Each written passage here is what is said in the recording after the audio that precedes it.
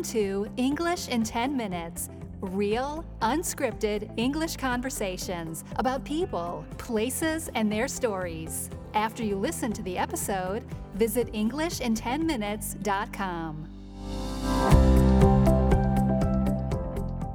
Today I'm talking to my friend Jovanka about her home country, which is New Zealand.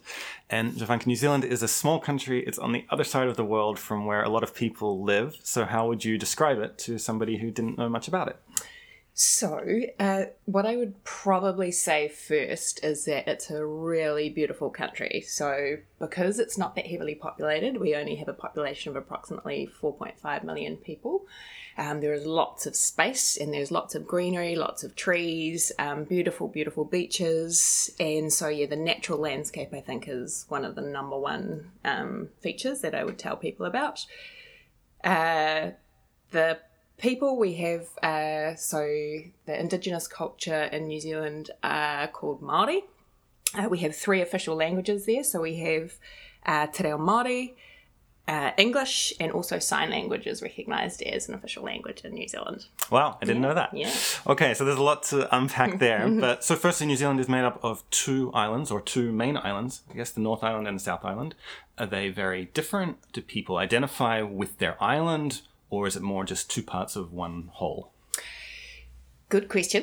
So I think if you're from... I think people do identify with either being a North Islander or a South Islander.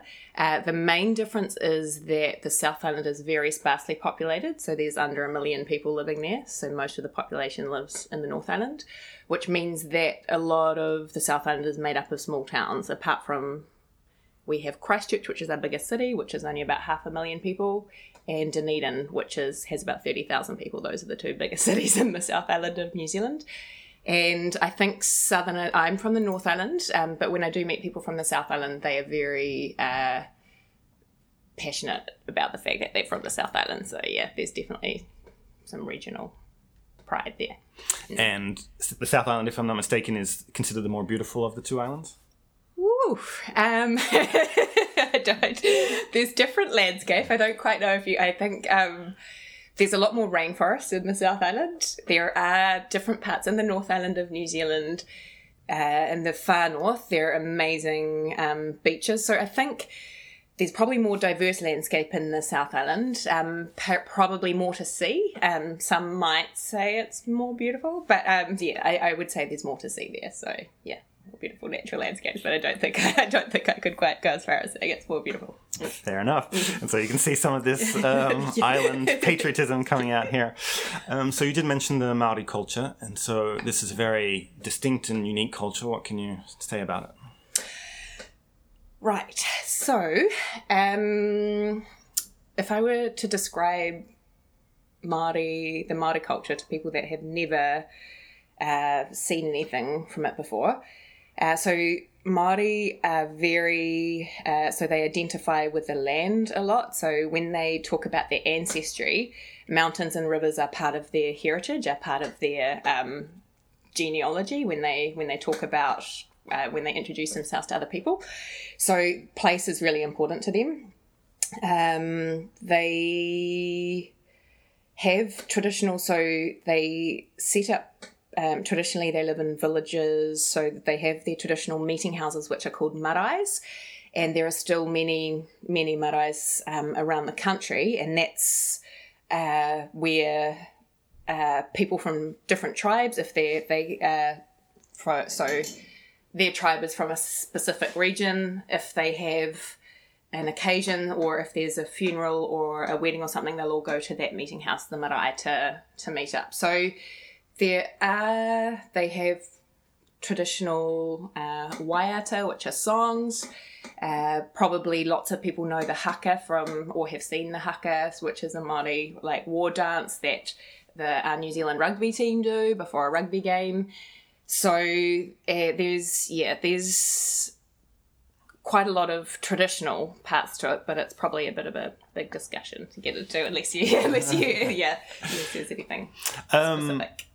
So if you look at the other British post-settler colonial societies, and I'm thinking about Australia, the United States, and Canada, compared with New Zealand, it seems like New Zealand has done a better job of integrating or incorporating its indigenous culture with its European settlers than those other three countries. Do you think that's fair, or do you think, there's good harmony between the indigenous people and the European settlers? So, I think we've done a better job than a lot of countries. One of the big reasons for that is that the indigenous Māori signed a treaty with the British colonisers in 1847, which is called the Treaty of Waitangi, where the indigenous people got equal rights to land and so on and so forth.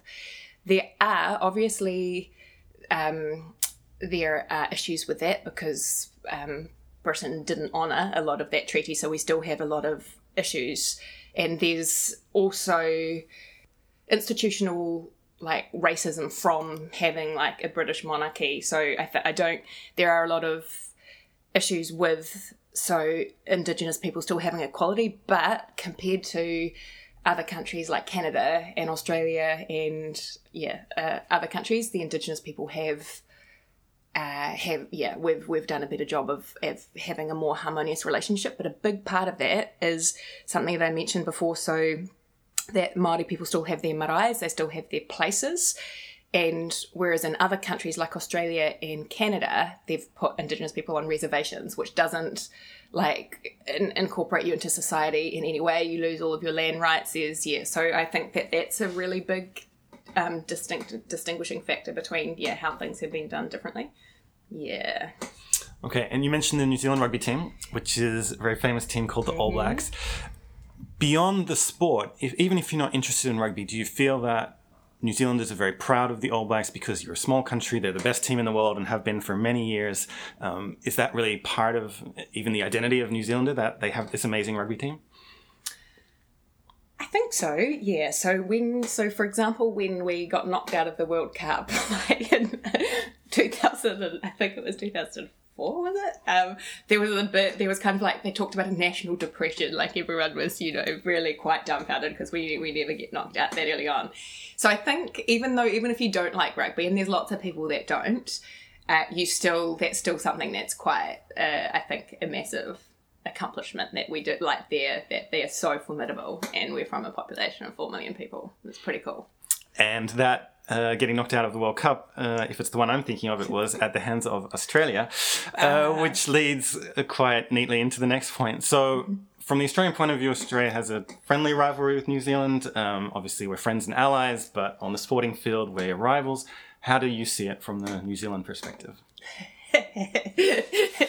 So I think it's the big brother, little brother, or inferiority complex syndrome, because I know that when I talk to lots of Australians, they don't really care about New Zealanders, but we definitely have a rivalry, so we don't like to be mistaken for Australians or compared to Australians. So I think for New Zealanders there's a bit more of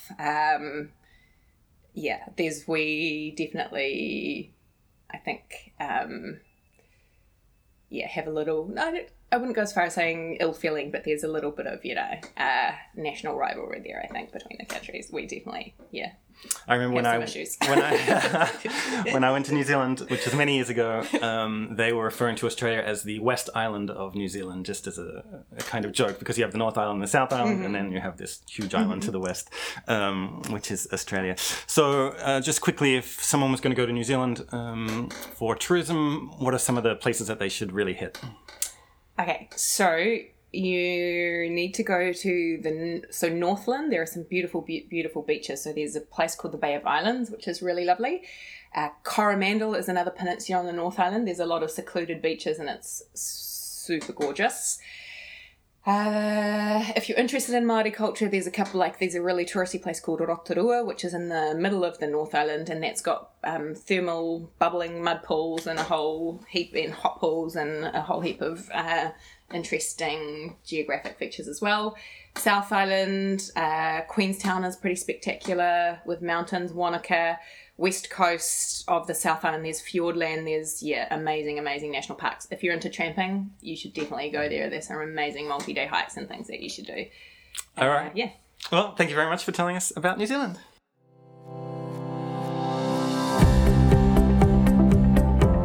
Thanks for listening to English in 10 Minutes. To download a worksheet for this episode, including the most useful vocabulary and a full transcript of the conversation, visit EnglishinTenMinutes.com.